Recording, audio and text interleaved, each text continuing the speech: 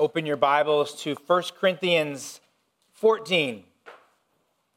1 Corinthians chapter 14. Some of you are thinking we finally made it to the next chapter. Well, love lasts forever, but chapter 13 does not. So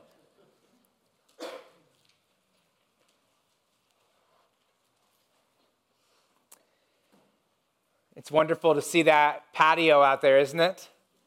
And it's a beautiful structure. I think some of us have been surprised, actually, about how it's turned out. Actually, a lot better than even we were even imagining it. You know, you look on a piece of paper and then you see it in person. And I'm looking forward to gathering with the church before and after the services throughout this summer as we go out there and enjoy that. We are the first Sunday of the month in the summer, we are going to have a lunch, and Lord willing, if the schedule still is on task, I guess, we will hopefully have that out here. And so that will be an enjoyable time.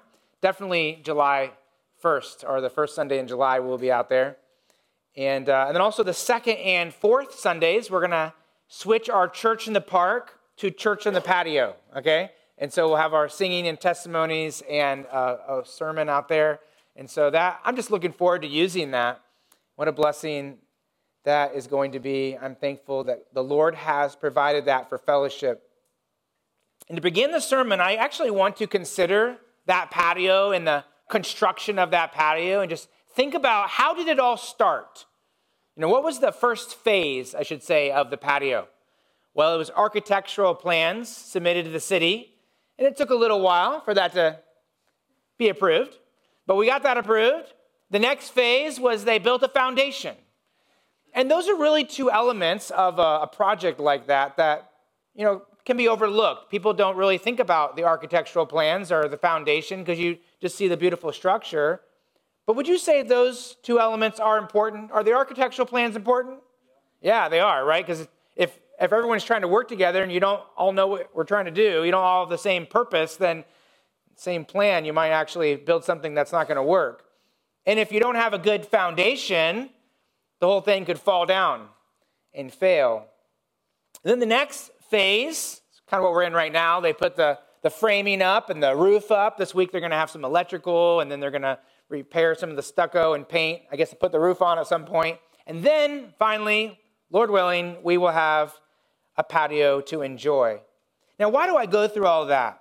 And I think it's because in 1 Corinthians 14, what we find here is that something's being built, and it's the local church. And we're not talking about a physical structure like this building or that patio. We're talking about people. In fact, here's a definition you can write down if you want to about the local church. The local church is an assembly of Christians in a covenant of discipleship with one another, organized under biblical leadership. And I think that's a good definition to maybe write down on a piece of paper, and even if you're so bold, you could write that in your Bible. Because that is what a local church is. It's an assembly of Christians, and they are in a covenant of discipleship with one another, and they're organized under the biblical leadership of elder pastors. And the scripture does speak of this universal, invisible church that every believer, whether they're already died or whether they're alive, they are a part of. And there will be a day when that church will gather. But here in the scripture, we're going to see the local church, the visible local church. And that local church, the visible local church the visible church is made up of assemblies of local churches where these Christians are in covenant with each other and they're organized under biblical leadership. And that's what the Bible teaches, and that's what we're going to see today. In fact, in 1 Corinthians chapter 14, we're going to see a local church. We're going to see a group of believers who are gathering together for the purpose of building each other up. About a week ago, I was at the CME fair, and we had a little booth there for our church, and we were talking to different people, and there was an individual I talked to, and he said he was a believer, and so we talked about that. And then I asked him, well, where do you go to church? And this individual said, well, I don't go to church right now. And to try to encourage him in his walk with the Lord, I asked this question. I said, how can you claim to be a Christian but don't live in obedience to Christ? And it kind of took him back a little bit. And he said, what do you mean? And I said, well, Christ has called us to be a part of a local church and to faithfully attend. You know, to be a Christian and not be a part of a local church is like being a fish out of water. Yesterday, some of my kids went to a store and got some fish they won at the fair, the betta fish. And those fish are in water, right? Because fish survive in water. And a Christian, we survive. We thrive in the local church. And if we are removed from the local church, we will spiritually dry up. And so here we are as a church. We're in a covenant of discipleship. We don't just show up to sing some fun songs and to, enjoy the preaching of God's word. We actually show up for construction purposes. We're here to be built up ourselves and to build other people up. And that's what 1 Corinthians chapter 14 teaches us. In fact, I want you to think about 1 Corinthians chapter 14 and think about it in the context of God building his church. God is the architect. The church is his idea. Jesus, the Son of God, is the one who purchased the church with his own blood on the cross. Jesus is the foundation of the church. The Holy Spirit is the one who indwells each one of us. He indwells the church and empowers us to build his church. So let me just show you a couple of verses. 1 Corinthians 3:10 says, according to the grace of God given to me, that's Paul, like a master builder, I laid a foundation. And what was that foundation that Paul, the apostle, laid? It's the foundation of Jesus Christ. He wrote in Ephesians chapter 2, verse 19 and 20, you, speaking of the church, are members of the household of God, built on the foundation of what? Of the apostles and prophets. And what was that foundation that the apostles and prophets laid down? It's Jesus Christ himself, and he is the cornerstone. And so the scripture teaches that Jesus is the foundation. And just think about how important a foundation is out there. When they poured that foundation for that patio, they dug it out, they put rebar down, they poured the footings and they poured the rest of the cement, they smoothed it out and they dried it out. And now that patio sits on top of that. And so that foundation was so important. What goes on top of the foundation of Christ? Well, it's the church. And who are the church? Or who is the church? Well, look around. It's those people sitting next to you, right? It's believers in Jesus Christ. So that's why in Ephesians chapter 2, Paul writes, in him, that's Christ, you, that's everyone in this room, that's a believer in Christ, you are being built together into a dwelling place for God by the Holy Spirit. And he goes on to say in Ephesians that this is how God did it. Jesus gave the apostles and the prophets. So you see that foundation of God's word laid by them. And then you have evangelists and the shepherd teachers. Those are the elders, the pastors who are teaching God's word. And God gave them to equip the saints for the work of the ministry, for the building of the body of Christ. And the grammar in the ESV is hard to understand here, but it's actually saying that these 4 offices are given to equip the church so that you, the church, will do the building. See, pastors, evangelists, they are not the ones who build the church. We, as the church, build the church. They are the ones who equip the church to do what they're called to do. And you can see that because at the very end of that text, you see that in Ephesians, it says, when each part is working properly, it makes, I think it's actually Ephesians 4:17. I think I got that verse wrong, or 16. But each part is working properly. So when each person is working properly, it makes the body grow so that it builds what? Itself up in love. And that's a long introduction for the purpose of telling you this. And that is that God's work in the church is so that you would build other people up and do it because you love them. And that's what 1 Corinthians 12 and 13 and 14 are about. In fact, the big idea of this chapter 14, is that you must pursue love by building up the local church.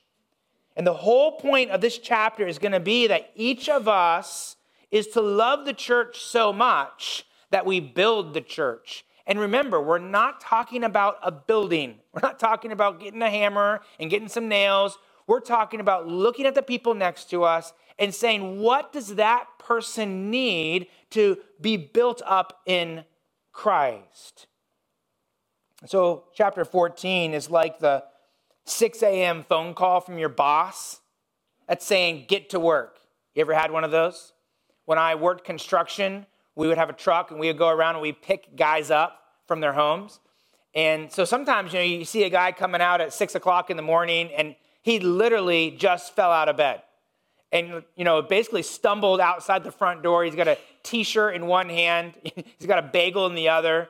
I not read a story, but one of the guys had a story. I didn't see this, but a guy actually stumbled out and he forgot his pants. But it's that kind of thing where it's like, oh, what am I doing here today? The truck is filled up with the tools. The job site's ready, and you actually need to get to work. And what you see here in these chapters of chapters 12, 13, and 14 is that the Holy Spirit has already filled the truck up with grace, right? You already have the gifts of grace, and you have the reason to do it. Chapter 13, it's because of love. And now chapter 14, so go out and build the church. So 1 Corinthians chapter 12 is about the spiritual gifts that God has given us, the supernatural tools to build the church. Chapter 13 is why we are to build the church. It's because we love people. And then chapter 14, the Holy Spirit directs us to pursue love by using our gifts to build up other people. And the primary time that we have to build up other people is when we gather as a church. The primary time for us to build each other, to edify one another, is when we gather. And so what we're going to see in 1 Corinthians chapter 14 is Paul is going to give us guiding principles that enable the local church to build up one another in love. So we're going to look at, over the next few weeks, principles that enable us as a local church to build up one another in love. And the first principle is found in verse 1. It's the principle of passion. The principle of passion. You should have received a handout in your bulletin. You can follow the notes in there if you want to, or you can write this down. Verse 1, the principle of passion is that a local church must zealously use their gifts in love to build up each other. And the key word there is zealously. They're to zealously use spiritual gifts in love to build up each other. Look at verse number 1 of chapter 14. 1 Corinthians 14:1. Pursue love and earnestly desire the spiritual gifts, especially that you may prophesy. Now, I want you to look at verse 1 and notice it's basically a summary of chapter 12, 13, and 14. So again, look at verse 1. Pursue love. What chapter does that relate to? Chapter 13. And earnestly desire the spiritual gifts. What chapter does that relate to? Chapter what? We're all doing this together here. Chapter 12. And then the last one, especially that you may prophesy, and that is chapter 14. We're going to really get into prophecy and tongues next week, but just as a general overview, prophecy is this. Prophecy is receiving and relaying special revelation from God. So in verse 1, you see that we are to desire prophecy, especially that you may prophesy. And so prophecy is really, when you think about prophecy, think of God's word being proclaimed. It's more than preaching because you're receiving revelation, but you're also, as well, relaying revelation. For the first century believers, they received new revelation through the apostles. They received new revelation through New Testament prophets who actually held the office of prophet. And they also received new revelation through people who had the gift of prophecy. And that was necessary at that time, especially for the Corinthian church, because they only had a few books of the New Testament written. And so God needed to give them new revelation. Now we, how many centuries later, we have the completed canon. And once the Bible was completed, once the New Testament was completed, new revelation was no longer necessary. But there's an element of prophecy that still takes place because we are still relaying special revelation from God. We're relaying special revelation from God that has already been revealed. So when you go through the book of, for instance, Revelation, there's a lot of prophecy in there, and it's a revelation of Jesus Christ, and that was received by the Apostle John, and he has passed that on to us as it was inscripturated in that New Testament letter. And so we preach the revelation of John. We preach that prophecy. Again, I don't want to get lost in that word. So let me just have you think about prophecy as the word of God being proclaimed, received and relayed. And so Paul's encouragement to us in this passage, when we're going to see this the next couple weeks, but his encouragement is for us to desire the word of God, to desire the ministry of prophecy. And his encouragement is to desire that and to use that to build up the church. And so this first principle relates to that, and that is a local church must zealously use spiritual gifts in love to build up one another. And what I want to do is I want to show you the thread of this, kind of running through chapter 12, chapter 13, chapter 14. So go back to chapter 12, 1 Corinthians chapter 12. I want you to notice this thread of desiring spiritual gifts in love to build up other people. So 1 Corinthians 12, let's look at verse number 7. 1 Corinthians 12:7. To each believer in the church is given the manifestation of the Spirit for the common good. So listen up, every one of us in here who are believers in Jesus Christ, we have been graced by the Holy Spirit with gifts so we can serve like Christ served when he was on this earth. And what's the purpose of that grace the Holy Spirit gives us? What does it say in verse number 7? It's for the common good. And if you remember when we taught on that word, the Greek word is symphero, which means to bring together. It's like a symphony. It's like a harmony of believers coming together in love and unity and grace and growth. So you can see the beginning of this idea we're going to see in chapter 14 is that is we as a church are to come together for one another. And then look at verse 25. Here you can see another element of this, verse 25, that there may be no division in the body. So stop right there and think about this. Satan's work is to divide us. He doesn't want you to use your gift. He doesn't want you to love people. He doesn't want you to love one another. And so what he does is he brings in sin. He brings in disunity. He tries to divide us. That's his influence in this church. And when that happens, it hurts the church of Jesus Christ, right? I think about it this way. This morning, at 4:30 in the morning, I was in my office studying. I know it's pretty early. And I was over there, and I heard a car pull in the parking lot. And I heard the car, and then I saw the lights, went by my window and stuff, and I thought, oh no, here it is. Someone's come to vandalize our patio here. So, my instinct was I jumped out of my chair, I ran out the door, had my phone trying to figure out how I could turn the video on, And I'm like, I'm going to catch this person out there. And I said, the person got out of the car and they were walking. And I said, hey, can I help you? And he said, yeah, I'm the Amazon guy. Okay, 4:30 in the morning, who does that? Okay.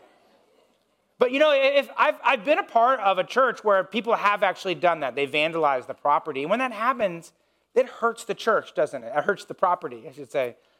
But when people sin in the church, when we sin in the church, it hurts the church, doesn't it? And so that's the warning here, is that there can be division because of our sin, because of things that we do. But notice verse 25. What's the opposite of hurting the church?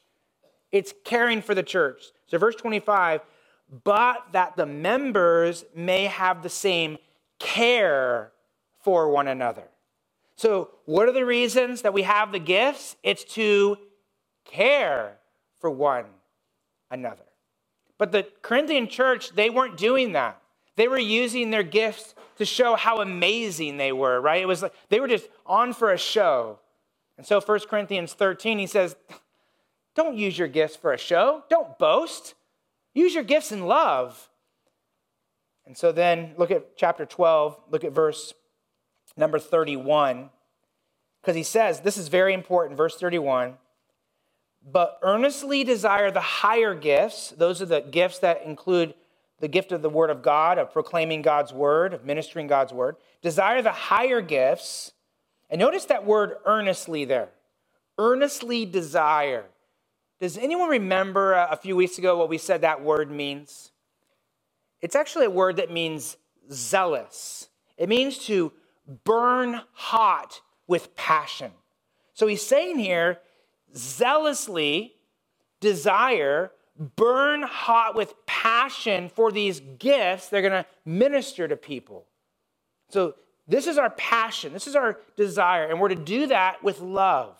And so he says in verse 31, and I will show you a still more excellent way. And what's the more excellent way? It's love.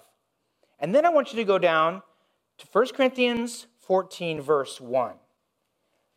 Because the question is, how do we apply this? How do we apply love while using our gifts? Like, what does that look like in real life? In chapter 14, it says, we apply that by building up the church. Look at verse 1. Pursue love. This is chapter 14. Pursue love. And notice those next two words. If you have the ESV, it says, earnestly desire spiritual gifts. Now, do you want to guess what that Greek word is shared with? It's the same word you find over in chapter 12, verse 31. It's the word zealous. Zealously desire. So what you see here in chapter 14, verse 1 is he's saying, once again, let me remind you that you're to have a zealous desire to minister to people with your gifts. In fact, this word is a very interesting word. It's found in Acts chapter 17, verse 5. In Acts chapter 17, you have Paul going to Thessalonica, and they're giving the gospel there. But actually, the unbelieving Jews come against them. And they decide to start a riot. The unbelieving Jews decided to start a riot. And so they instigated a mob to surround a house of a man named Jason. He was a Christian. They were so angry about what the Christians were doing. They took Jason, they dragged him out to the city officials. In Acts chapter 17, verse 5, says that these unbelieving Jews were zealous. They burned hot with passion to stop the gospel. That was their desire. As I was studying this, I thought about that, and I thought about the reality that I think this is the path that our country is going down, is it not? Our country is burning hot with passion. You see that, right? I mean, we can watch TV. There are riots that happen sometimes. Sometimes it's protests. Sometimes it's T-shirts in the store that people burn hot with passion for their immoral agendas, right? And we see that everywhere we go. We're going to see it the month of June, like every corner that we turn around.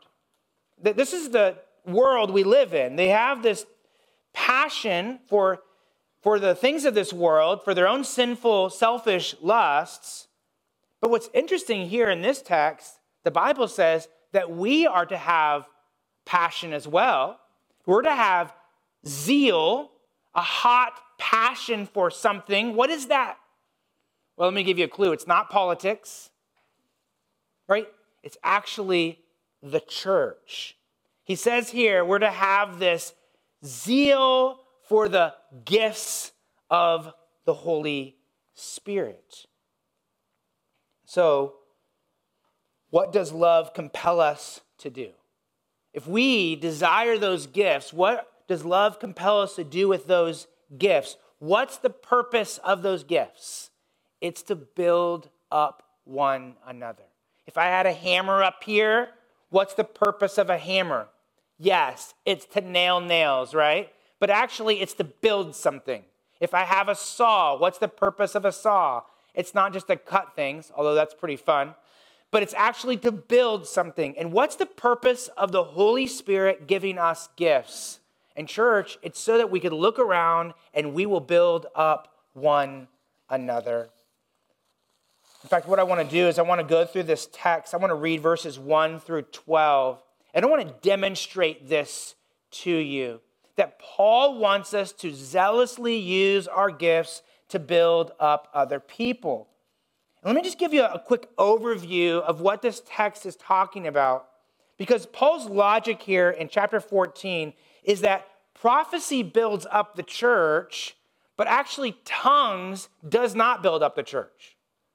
So prophecy builds up the church because it edifies. Tongues, and that is, tongues is the idea of God's or the Holy Spirit's supernatural gift to enable you to speak a foreign language that you, as a speaker, do not know. So tongues is a supernatural ability for you to be able to speak a language, a foreign language you do not know. And we'll talk about next week why that was an important gift. But God says here that actually tongues don't edify the church. And the only way they possibly could is if someone got up and translated it.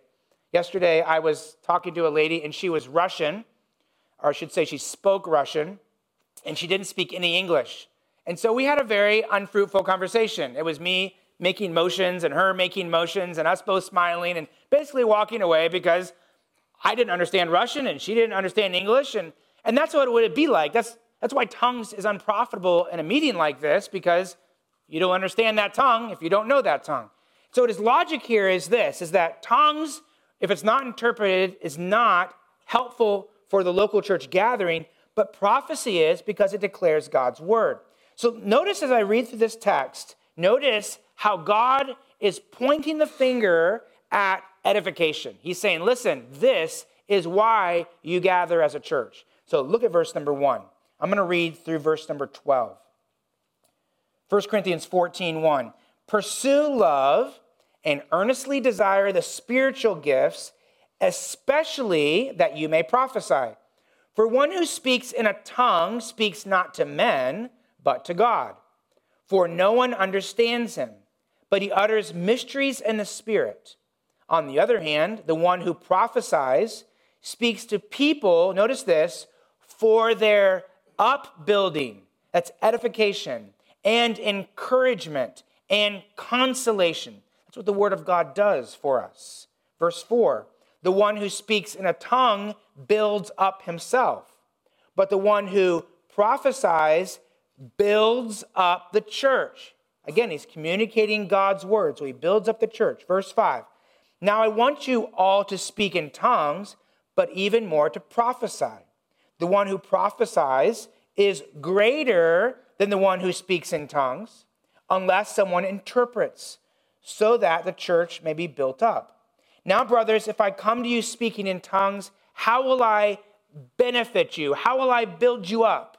Unless I bring you some revelation or knowledge or prophecy or teaching. And notice all of those relate to God's word. Verse 7, if even lifeless instruments such as the flute or the harp do not give distinct notes, how will anyone know what is played?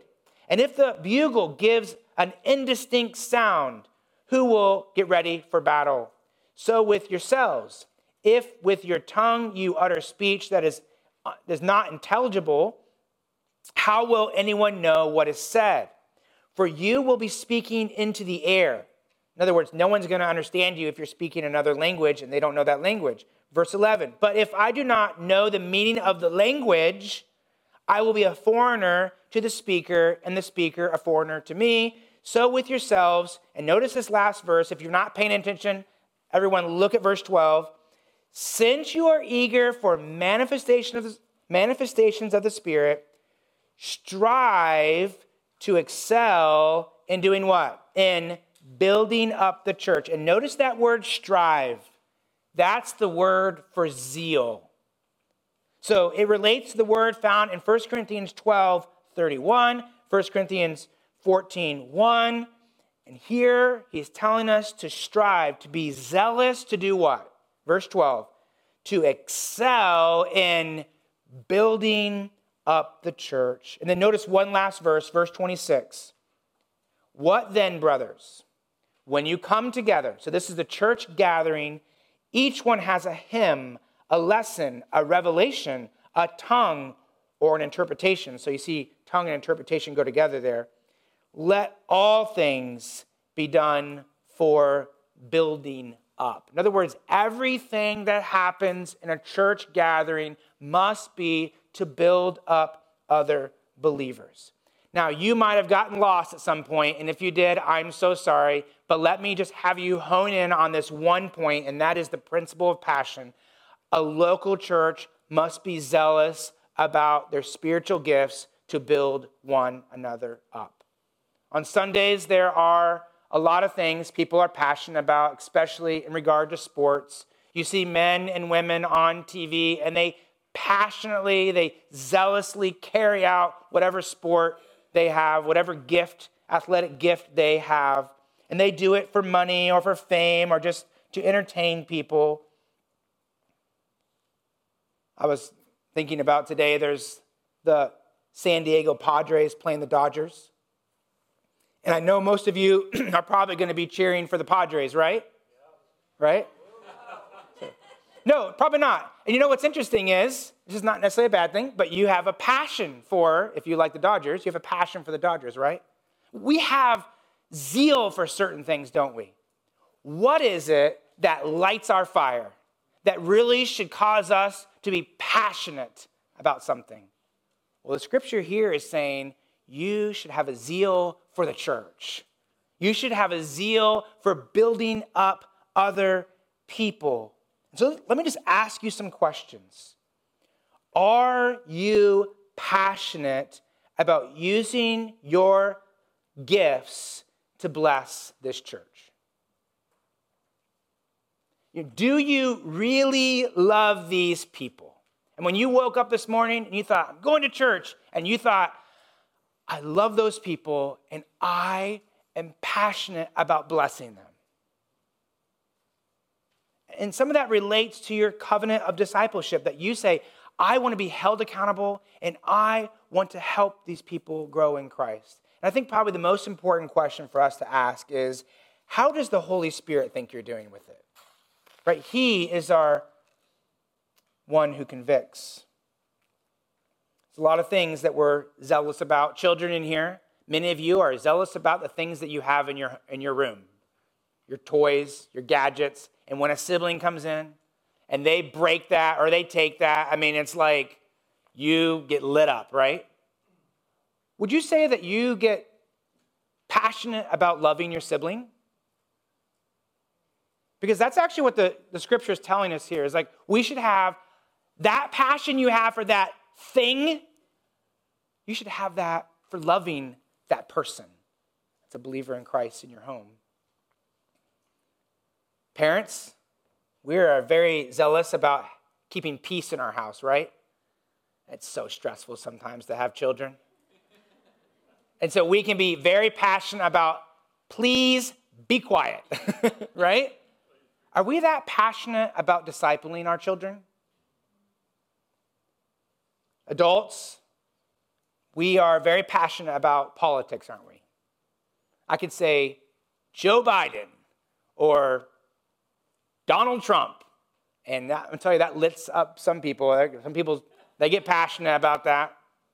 Like when we say Lighthouse, when we say the people that you are in covenant with, do you have that same passion, that same zeal? When we talk about the church, and maybe we don't have that, and maybe what we need to do is maybe we need to pray through the directory and ask God, give me a love for these people. Maybe we need to consider what's standing between us and our love for God's church. It could be a sin, it could be just a critical spirit or apathy. When we had our home group on Friday night, it's probably like 4 or 5 o'clock, and this happens to me. I confess this, okay? This happens to me almost every time we have home group. I start thinking, it's been a really long day. Do I really want to go to this? Well, you kind of have to. You're the pastor. And then I go there, and I see those people, and it's awesome. It's just so much fun to be able to talk about God's word, to pray together, to hear their needs. And I think probably home groups are one of the best contexts for this. And if you're in a home group, you probably experience the exact same thing, right? You're so tired after a long day, but then you go there and it's so enjoyable. I mean, it's like there's a fire lit in your soul for those people. So that's the first principle, the principle of passion. The second principle, the last one we'll look at this morning, is the principle of purpose. A local church must gather for the purpose of building up one another. That's the reason that we are here. And I want to read through some of these passages of Scripture again, and I want you to think about 2 things. Number 1, think about, is this speaking of the local church, or is this speaking of all churches? So think about that. Who's he talking to here? And then second, I want you to observe the purpose of the local church gathering. So he's talking to a church, and he's going to talk about the purpose. So think about that. Who's he talking to, and what does he say their purpose is? So look at verse 4. Notice 1 Corinthians 14:4. The one who speaks in a tongue builds up himself, and I know that might confuse you right now. We'll look at that next week. But the one who prophesies builds up the church. Is the church plural there or singular? It's singular. So this is speaking of a local church. You might wonder about that. I'll show you at the very end why that's the case. And what does he want this church to do? To build up each other. How about verse 5? The one who prophesies is greater than the one who speaks in tongues. He's not greater in his personhood. It's just he's doing a greater ministry by ministering the word. Unless someone interprets, notice this, so that the church, notice singular, may do what? May be what? Be built up. Okay, how about verse 12? Again, the very end of verse 12, strive to excel in building up the church. Notice it's singular. It's saying there's a church that you're a part of, that you're to build up. For them, it was the Corinthian church. How about verse 19? Verse 19. Nevertheless, in church, just want you to notice that again. Verse 23. Now notice this is one of the most important ones. If therefore the whole church, is this talking about all churches all over the universe, all over the world?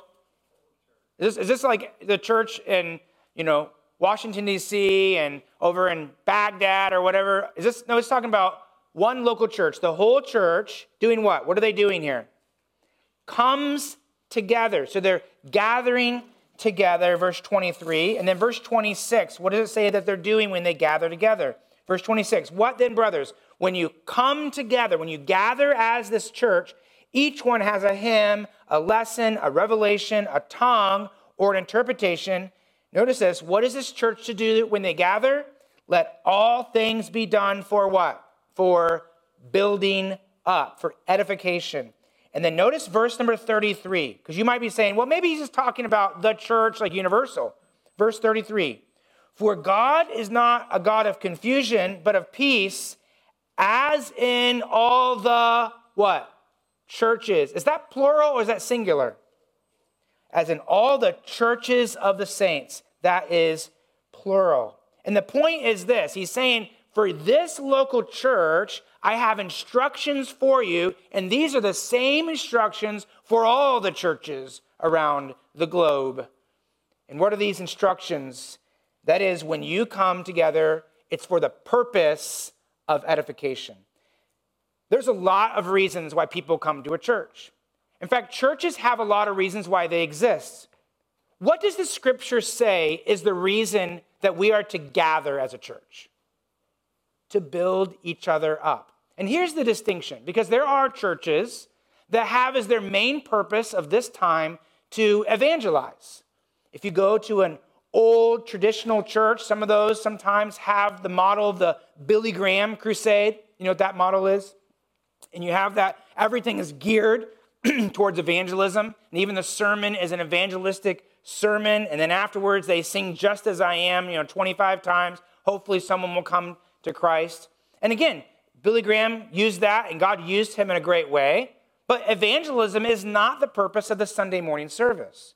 It's also seen sometimes in contemporary churches where it's a contemporary, attractional, seeker-sensitive model where the church is like Disneyland, and you offer all these things and you're hoping to get people in the community in there. And each Sunday you're giving the gospel. And I read about a church that even, like Disney, how Disney, they pump in smells in different places so that you can get a feeling in certain places.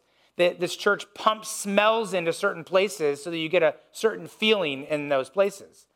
And the point is, the goal is this. Let's bring as many unbelievers in here as possible so we can give them the gospel each Sunday. Their youth groups usually are that way too. You have 100 or 200 kids in this youth group. And the reality is, most of those kids are unbelievers in many of those kind of groups. But their purpose is to give them the gospel. But I want you to think about this text of scripture right here and many others, but this one. What does he say is the purpose of gathering? Because it's so fundamental to everything we're doing on a Sunday morning.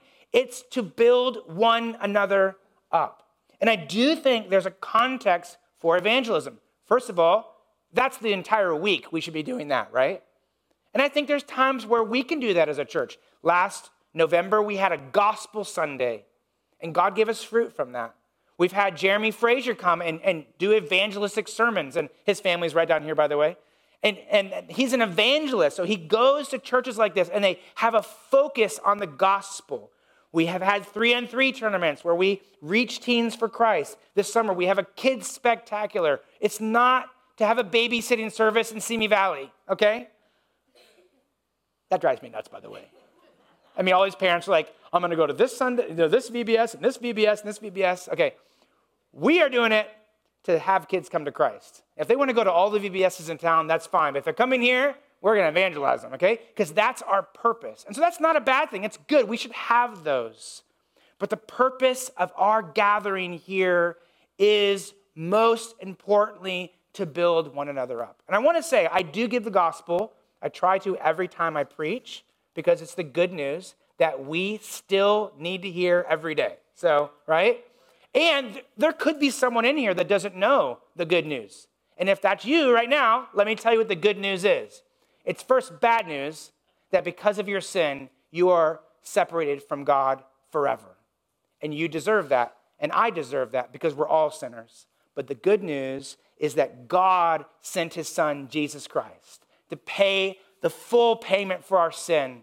He rose and he's in heaven now, and he can save you from your sin and from that penalty, and he can give you a relationship with the Father, and that's by faith. When you trust in Jesus Christ, that's the good news. He has a gift for you. You can't earn the gift. You can only receive it by faith. It's a gift of eternal life.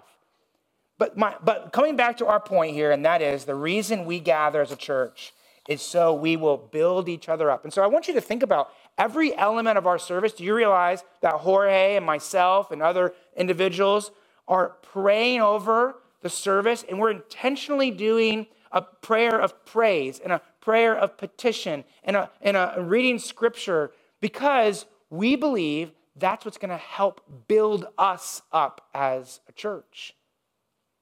I had a person that asked me once, probably a couple of times, but I've been asked before, does Lighthouse disciple people? And sometimes I forget that people don't think about it that way. So I responded back to this person, that's the whole point of our Sunday morning gathering. Do you realize that? That this is the primary time of discipleship for our church? The reason that you should get up in the morning, dig out those crusties in your eye, take a shower, if you need a shower, and come here to church is so that you can build up other people. And church, that's why for each one of us, it should be sad when we have to miss a Sunday. It should be sad for us to miss a Sunday because we're not able to do what God's called us to do, and that is to build people up. And you say, well, I can just watch it online. I can sing online. I can watch it online. But let me tell you this. If church is just about singing and preaching, then go ahead and just stay home and watch it online. If church is about building people up, you can't do that online. You have to be in person, right? And so therefore, when we miss in person, we should go, oh, I can't be there. And it's not because, oh, Pastor Ben's such a great preacher, because I know that's not true, okay? Or because, oh, I just really want to sing. It's because I want to build up these people, and I need to be built up myself. And you might think, well, Pastor Ben, but Jorge's up there singing, and you're up there leading, and how are we building each other up? It seems like you guys are all the ones talking all the time. It's probably true. Maybe a little too much. But actually, the scripture tells us that, that you actually build each other up through singing. Ephesians chapter 5 says that if you're to be filled with the Spirit, or if you are filled with the Spirit, which is all believers, that we address one another in psalms and hymns and spiritual songs. You see, one of the reasons we don't dim the lights and sway back and forth with just me and Jesus is because when you sing, it's not just you and Jesus. You're actually singing to one another, with one another. It's actually what you're doing is you are discipling each other. When you sit there and you sing, you're praising Jesus, and you're also joining with your brothers and sisters in Christ. You're building each other up in that way. Or how about this one? The word of Christ right now is dwelling in you. And what are you to do with that? Well, you're to teach and admonish one another in all wisdom. And so it's not just we take God's word and go, oh, it's like after this, the reason we're having a patio is so you can go out there, and if you want to spend 4 or 5 hours talking about Jesus and what God's teaching you, then do that, right? You can spend the rest of the day if you want to. I might not join you, but I definitely bless that. Or how about this? We proclaim Jesus, him we proclaim, warning and everyone and teaching everyone with all wisdom, that we, and I love how he does that we, not just Paul the apostle, but that we may present everyone mature in Christ. I actually think that this is a responsibility of ours. The question is, when you stand before Christ, what did you do to help other people be mature in Christ? And if your answer was, well, I gave a little in the offering, I showed up once in a while, is that actually fulfilling what God is calling us to do? We are responsible to build up one another. Paul wrote his letters, and one of them was 1 Thessalonians, and he said, take this, and go home and just read it by yourself and don't talk to anyone. Is that what he said? No. Therefore, 1 Thessalonians 4:18, therefore, encourage one another with these words. And then last, we're not to have corrupt communication coming out of our mouth, are we? That's so easy, isn't it? But what should come out of our mouth? Only such as good for building up, as fits the occasion, that it may give grace to those who hear. I think really one of the most important ways for us to build one another up is to minister grace to one another through our words. And so, church, why are we here? The principle of passion says that we must be zealous about using our gifts to build up other people. The principle of purpose says the reason we gather as a church is to edify, to build one another up. And so will you this morning as a church, when we go to prayer, will you renew your commitment to loving these people? I think it's something we got to do regularly, right? But let's do that this morning. Let's renew our commitment to loving people by building other people up. And ask God, God, give me a love for your church. And if you are in here and you don't know Jesus Christ, then you can be a part of the family of God. And all you have to do is believe in Jesus Christ, his son. Right? The Bible says, Jesus Christ himself said, I am the way, the truth, and the life. No one comes to the Father but through me. That's Jesus. Trust in the Lord Jesus today. Let's pray.